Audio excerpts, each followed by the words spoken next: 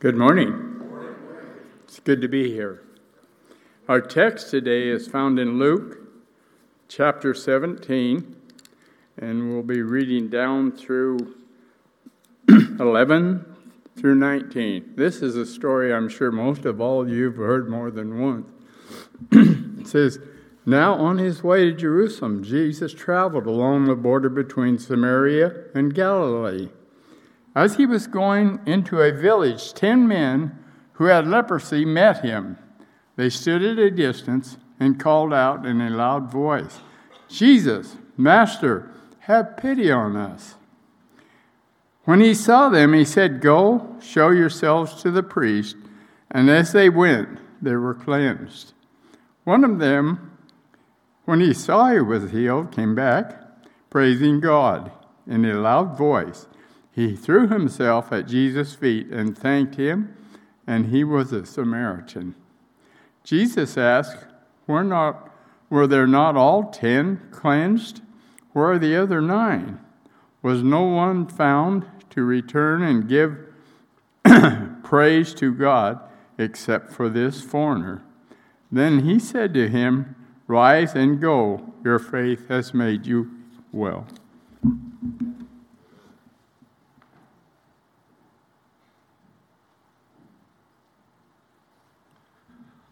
Thank you, Daryl.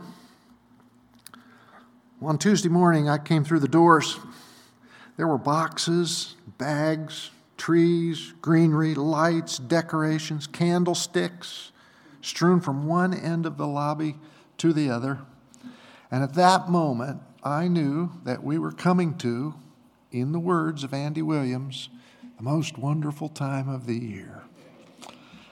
I love the transformation that happens in our worship space at Christmas time.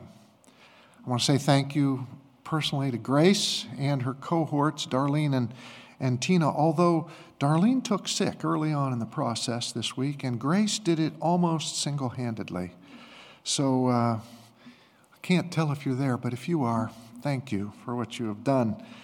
I've heard the Christmas choir rehearsing several times this week. They sound very good. On Wednesday, our PAES students are going to be here to do their program. You need to be here on time for that. Do not come late because it doesn't last long.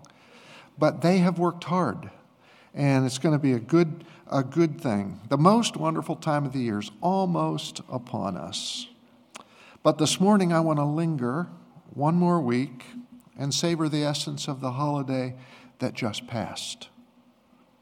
This morning, Colette is sharing the first Christmas message of the season with the congregation at Port Townsend. I was supposed to go there, but I asked her, I said, let me swap with you. I'll go there next week for you, and let me have the first week of December, because I want to share with you a few more thoughts on gratitude. Gratitude builds community, does it not? It helps to build community, and that is what we are working on, to build a closer community here. Next Sabbath, she will give the Christmas message. She'll be all practiced up and ready to go. It should be better than she's giving it this morning, actually. But I won't be here to hear it. The book of Proverbs has a lot to say about the words that we speak. Words are powerful. We can use them to bless, or we can use them to tear down. Once, got 2 pages here, sorry. Proverbs 16:24. Pleasant words are a honeycomb, sweet to the soul, healing to the bones. Pleasant words, it says, sweet to the soul. Pleasant words give life. They build up, they bless. Proverbs 16:11. A word aptly spoken is like apples of gold in settings of silver. That one is famous for its picturesque imagery that it evokes.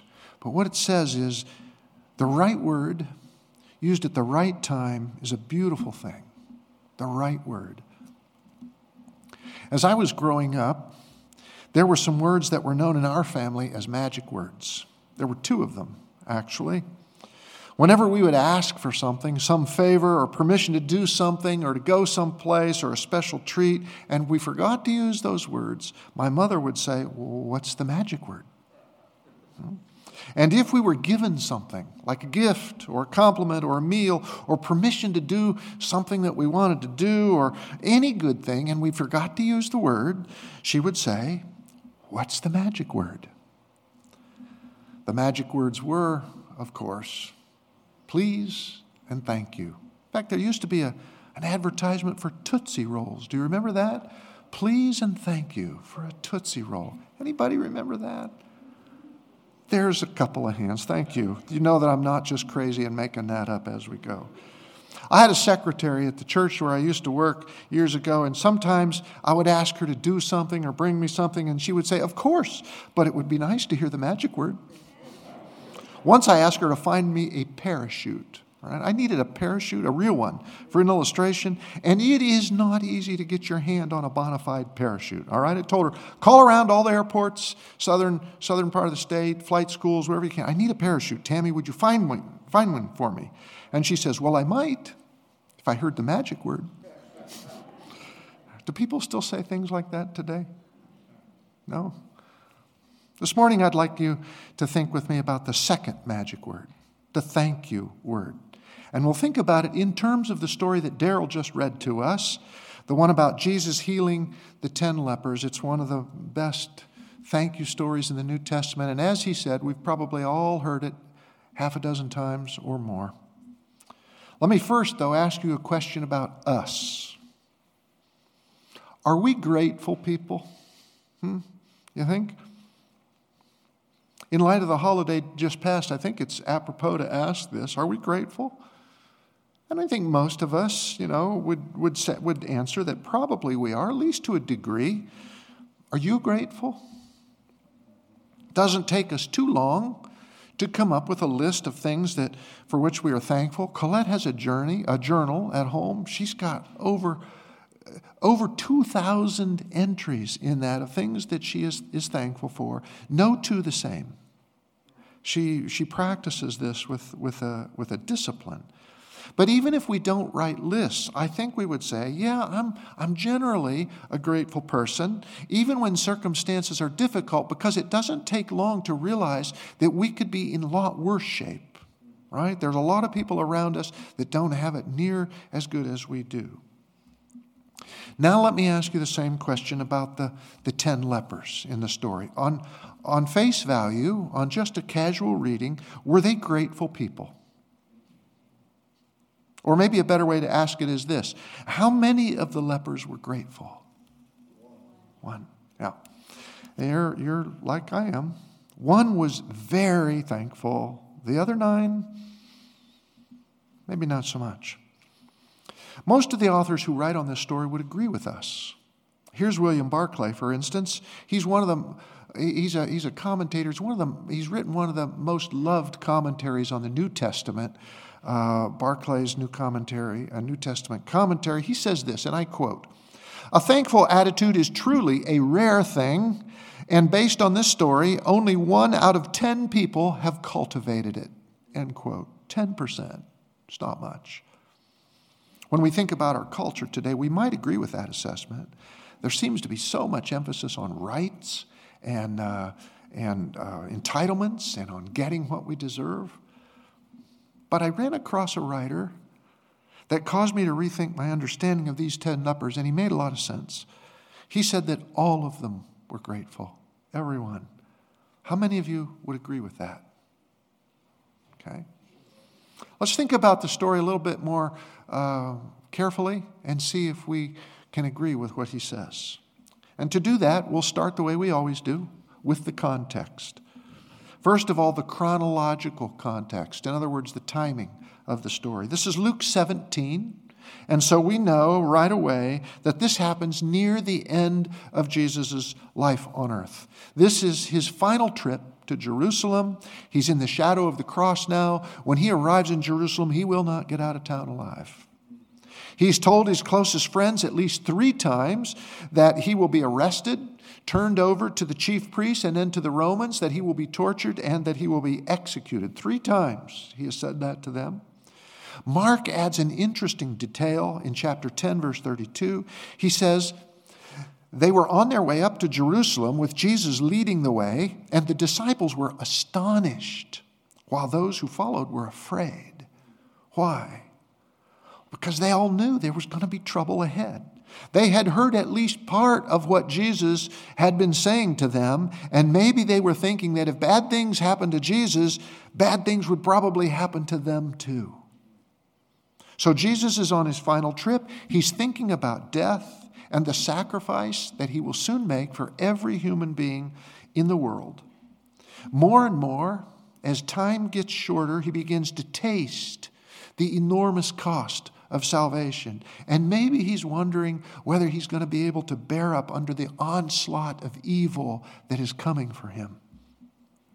He knows most of his followers will desert him, and worse, he knows that they don't even have a clue as to why things are going to happen the way they will. That's the timing of the story. Now let's think about the geographical context. Verse 11 says that he's traveling on the border between Samaria and Galilee. Do you think that would have been a peaceful, serene territory to pass through? I mean, anybody think that would have been a pleasant little walk? No, not so much. The Jews and the Samaritans, they hated each other. They despised each other. And Jesus is traveling right on the border between these two people. So it's a lawless, wild kind of place. Probably a lot like the border is between Israel and the Palestinian territories today. And if you've been over there, it's not a good place to be. A lot of barbed wire, a lot of abandoned places, a lot of ruins. There's frequent skirmishes and kidnappings and murders, revenge killings. It's a real bad neighborhood. Little walled towns with no man's land in between. And it's here, outside one of these border towns, that Jesus and his followers are confronted by these 10 lepers. Verse 12, as he was going into a village, 10 men who had leprosy met him. They stood at a distance and called out in a loud voice, Jesus, Master, have pity on us. This is the third essential piece of the context, and we really need to think about this part, what a curse leprosy was. These guys were lepers. You know what that meant, but we need to think again, because it's really significant that we understand the misery experienced by people with leprosy in those days, if we want to get this, what this story is teaching us. They were outside the village because by law and the enforcement of the law, they couldn't be inside. They couldn't be around people. They were lepers. They were forbidden from human contact. Absolutely nobody wanted to be around them. Men would gawk. Women would turn away. Children would run. They were outcasts in every sense of the word. And you can read in Leviticus, if you so choose, the specific instructions God gave his people to quarantine anybody with this disease because it was extremely contagious and extremely debilitating. We won't read those instructions this morning. But it made for a miserable, heartbreaking existence for anybody who had it. Leprosy is still an issue in much of the developing world today. But we do have a better understanding of some aspects of it than the ancients did. In the days of Jesus, it was known simply as an infectious skin disease. But now we know, for example, that some variants of leprosy involve compromise of nerve endings, which renders the sufferer unable to feel pain. And so repeated injury of an extremity like a finger, even serious injury, might go unnoticed and certainly untreated until necrosis sets in and the part actually dies and rots. In the case of leper colonies, which still exist in a lot of the world, people often lose infected extremities, fingers, toes, noses, ears, because at night while they sleep, Rats infiltrate the sleeping quarters and chew them off. And there's no pain to awaken those people. In the morning, the only evidence is a new bleeding wound. This really happens. This is not fiction. Western aid workers visiting leper colonies for the first time are often overwhelmed by the stench of decaying flesh.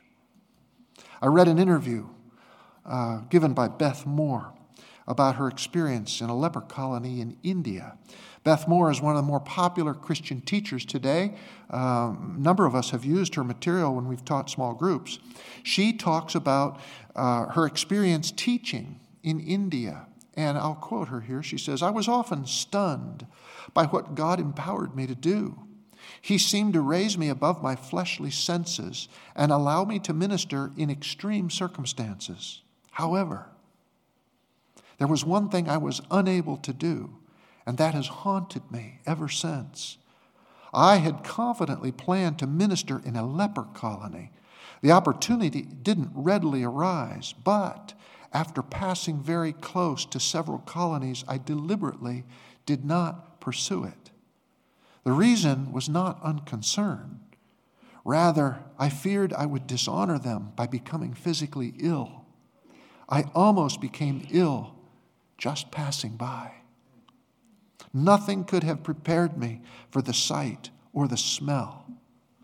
I had been in one squalid village after another without hindrance, but the smell of the diseased and decaying flesh was more than I could handle." If the physical horrors of leprosy in its advanced stages turn your stomach, then the emotional pain will make your heart break. Imagine living in forced isolation, forever banned from normal human contact with the people that you love most, your wife, your husband, your kids, your parents, friends. Imagine being excluded from all the common joys of living. And people in Jesus' day considered leprosy to be a curse from God, a divine punishment for some terrible sin. So you were not only physically and emotionally isolated from the people you loved, you were assumed to be isolated from God. Banned from public worship, isolated from the community, living a wretched, decaying life, devoid of physical and emotional intimacy, never even a touch. That was leprosy in the days of Jesus. It's good to remember at this point in the story that other places where Jesus heals lepers, he touched them. He even hugged them. But not in this story. Verse 12 says the lepers in this story stood at a distance. They had to. Verse 13 said they cried out in a loud voice. Why do you suppose they did that? It's because that's the only way they had to communicate with normal people. They could never get close enough to anybody to speak in a normal voice or an intimate voice. Lepers in those days had to cover their faces with their clothing and shout, "Unclean, unclean," when anybody ventured too close. They could never approach anybody, never get close to anybody except each other. It's a testament to the power of the disease that it transcended the bitter differences between Jew and Samaritan. How do we know that? Because these 10 lepers were a mixture of Jews and Samaritans. Jesus would never have commented about a foreigner if none of them had been Jews. But here they are, Jews and Samaritans together in their common misery. Their tragic plight eclipsing even their social differences and their religious differences and their hatred, and in a morbid sort of way, making them one with each other. They grovel together outside the walls of the miserable little border towns, scrounging for food, begging together for pity, for cast-offs of clothing, for something to eat. There's something about pain and misery that drives human beings together, that transcends our differences of class and social standing and education and privilege. Heartbreak and pain and tragedy, those are the true common denominators of the human experience, with power to bind us together as equals. Think about that. Heartbreak, pain, and tragedy. And so here in this story about these 10 lepers banished outside the walls, we have actually a microcosm of the whole human condition on this fallen planet outside the walls of paradise, caught in a no man's land of controversy between heaven and hell, between Satan and Christ, a humanity that is isolated, broken, and infected with the leprosy of sin. So this little story about these 10 nameless guys becomes our story. This is our story. And their response to grace teaches us something about our own response when grace is given. Verse 14, when Jesus saw them, he said, "Go, show yourselves to the priests." Why does Jesus say that? Because the priests were the ones with the authority to examine a person and leprosy and judge whether the infection had run its course and gone into a remission. And if it had, the priest would pronounce that person clean, and the person could be admitted back into the community. Life as they had once experienced it would be restored. The priests were the final arbiters of whether that could happen. And from time to time, it did happen. Sufferers would get well. But it didn't happen often. Most of the time, it ended in the worst case scenario. How was it with these guys? We don't know. Luke doesn't say. But probably these guys were not going to get well on their own. They were probably getting worse and worse, slowly losing ground, alone, except for the fact that they were with each other and without hope. We know that because they are begging for pity from Jesus. And by the way, it's worth noticing here, they must have heard about Jesus from somebody, right? Even though they are lepers, they recognize him on the road. They know what he can do. They've heard the stories. Somebody out there must have told them about Jesus. Somehow they had heard that Jesus had the power even to heal the most hopeless situations and that he was willing to heal even the most hopeless individuals. Somebody had shared that good news. So when they see him coming, they shout, "Jesus, Master, have pity on us." Jesus hears them and he responds, not like we would expect. "Go, show yourself to the priests.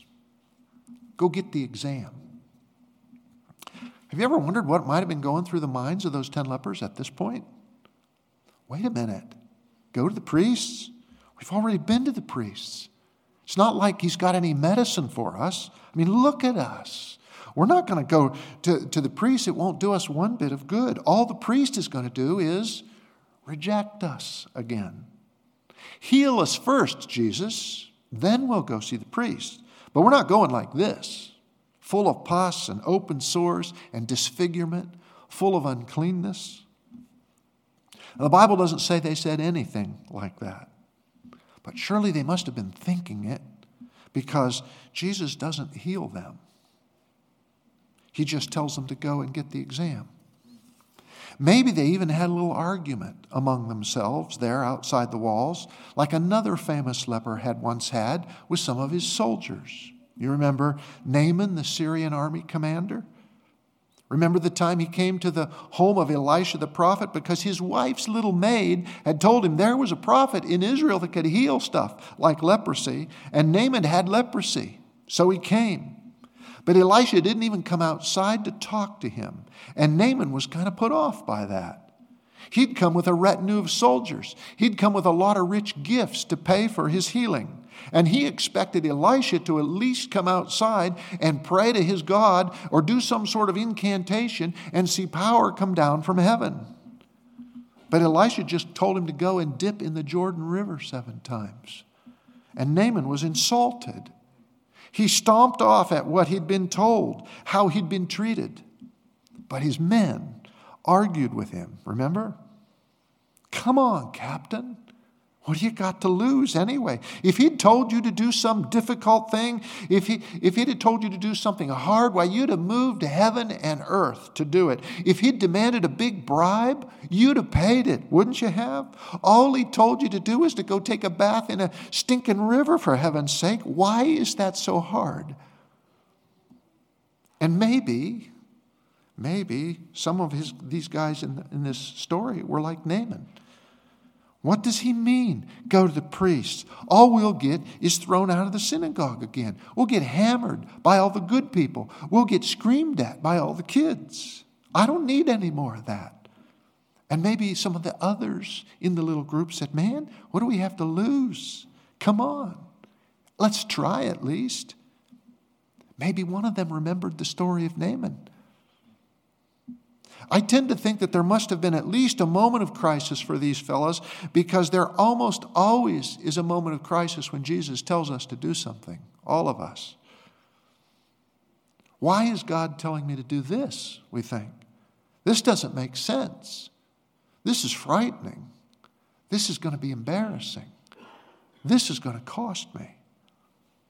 But we don't know for sure if they said any of that, because Luke doesn't say. All Luke says is, as they went, they were healed.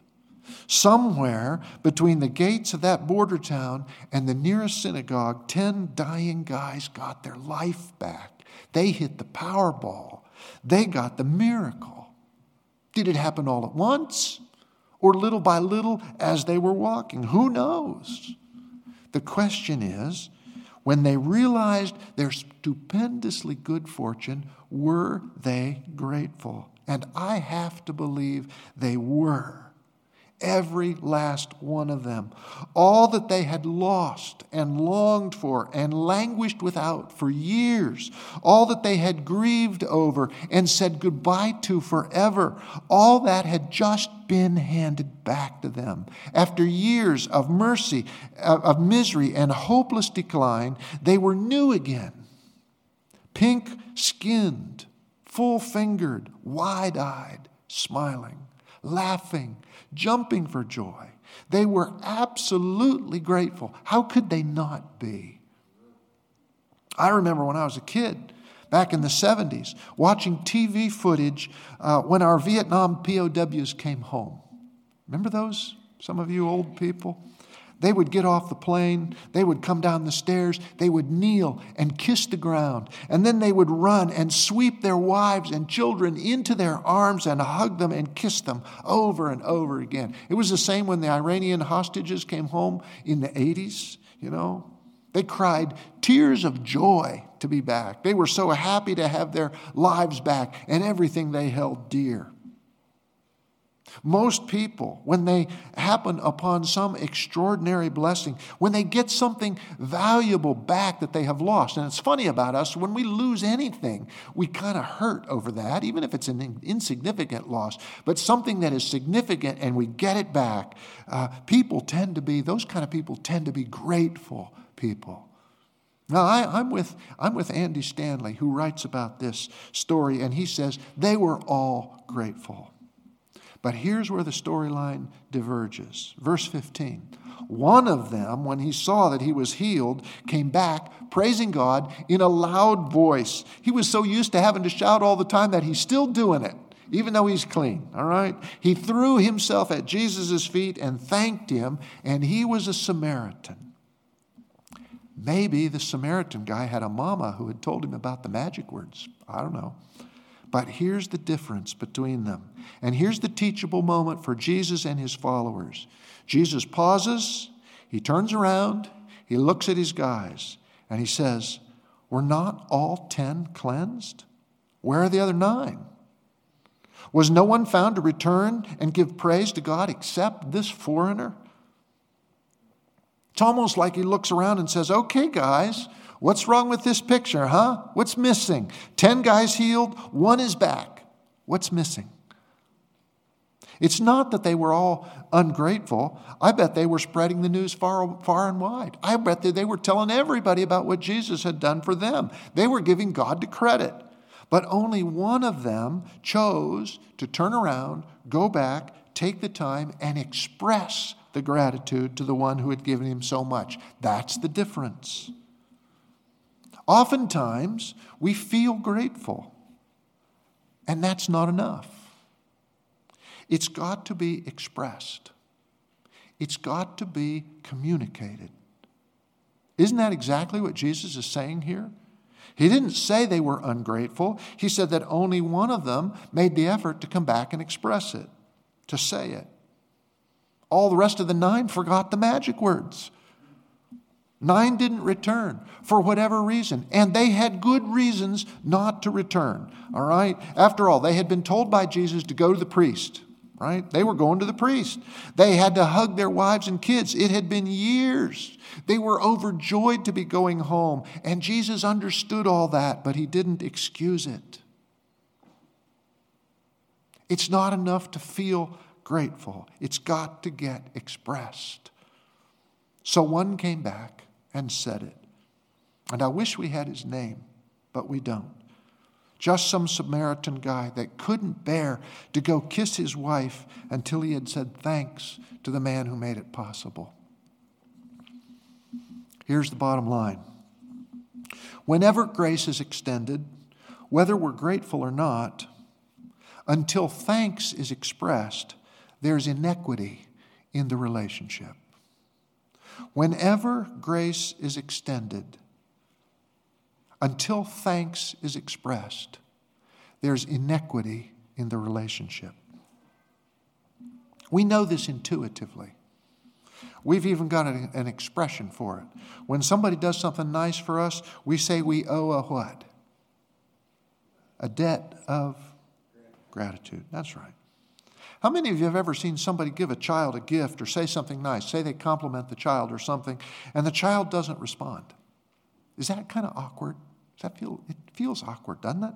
I mean, we yearn for the kid to say the magic words, not just if they're our kid. Pride plays a part in it if it's our kid, but even if it's another kid, we yearn for that to happen. If the child just turns and walks away without saying anything, we cringe because something's wrong with that picture.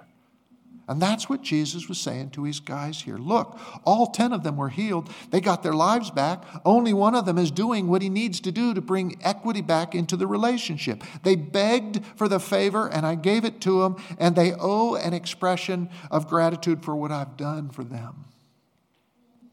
The interesting part is that if gratitude is not expressed, how is it perceived by most people? As ingratitude, yeah. We can be thankful people. We can be grateful in our hearts, and I think that most of us are. We realize that people have been gracious to us in all kinds of ways, big and small, over and over again, and thankfulness wells up in our hearts. But, and this is profound now, so listen, unexpressed feelings don't compensate for feelings that aren't expressed. Yeah. Some of you got that. A word aptly spoken is like apples of gold in settings of silver, right? Because silence is interpreted as ingratitude. One writer goes even further. He says that if gratitude is not expressed, it feels like rejection to the one to whom it's due. Here's the illustration.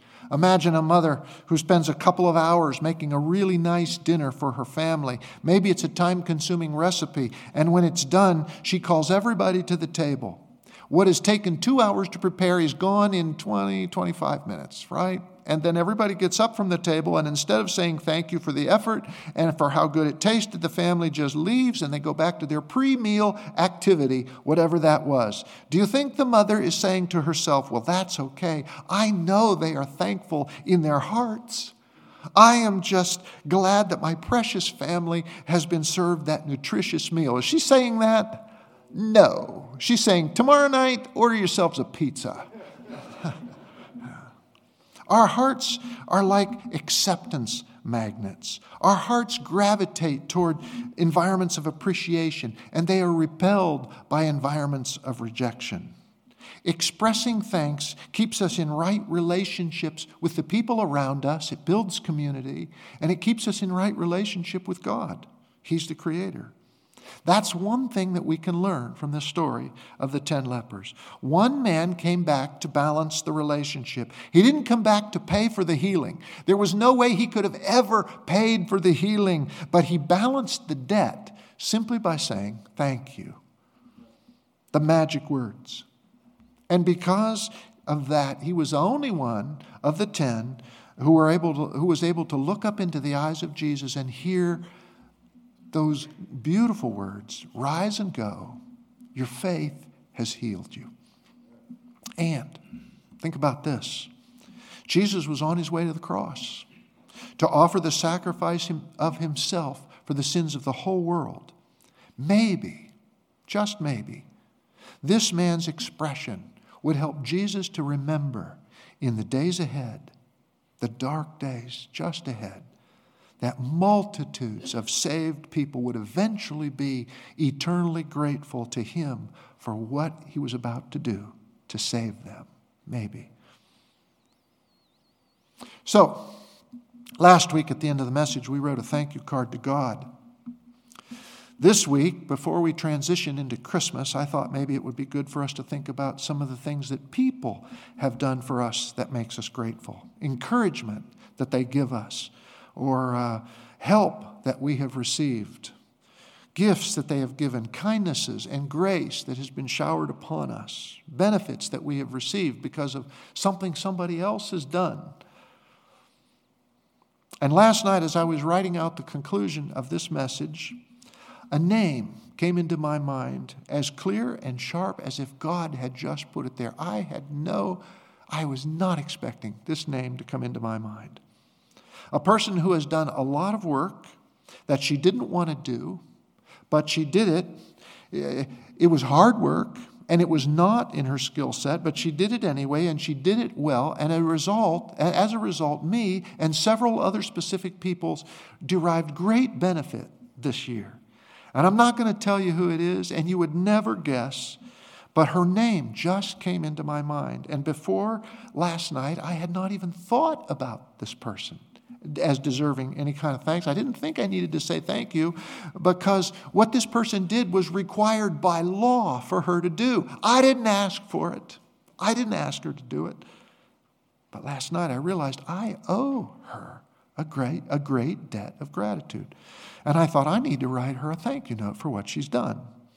And I stopped typing at my keyboard, and I got my thank you cards out, and I picked one, and I wrote it, and I addressed it, and I put a stamp on it. And I didn't take it to the post office this morning, but I will. Some of you are really good about expressing your gratitude regularly to other people. I received 2 texts this week from people thanking me for something that I had done. And I like getting those kind of texts. It's just nice. It makes your day better. Others of you let it slip. And I'm one of those people a lot of the times, I am so blessed by other people in my life, and sometimes I'm the one who returns and says thank you, but sometimes I'm like the other 9 who don't. And it's not that I'm ungrateful, I just don't always say it. And I think there are some of you that are like me. So today I'm going to ask each one of you to take another one of the cards out of the pew. It's a thank you card. We put some more in. We're not going to write them here this morning like we did last week, but I want you to take the card home with you. And I want you to ask God who you need to send a note to. And He will tell you. He will. He told me last night.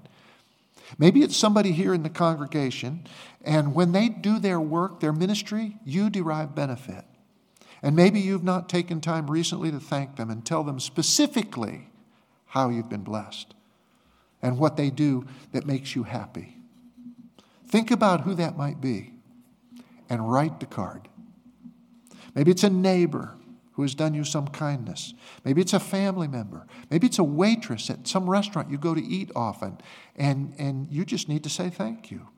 Ask God to put the name in your mind, and He will. Then write the card.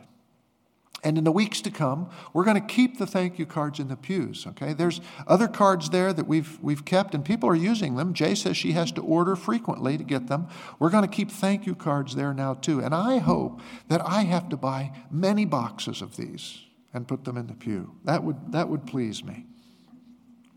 So for our song of commitment this morning, I wanted a song about using words, magic words, to bless the people who have been blessings to us. And guess what? There's plenty of songs about thanking God for what he's done for us, but there's hardly any songs at all, in fact, none, about thanking people.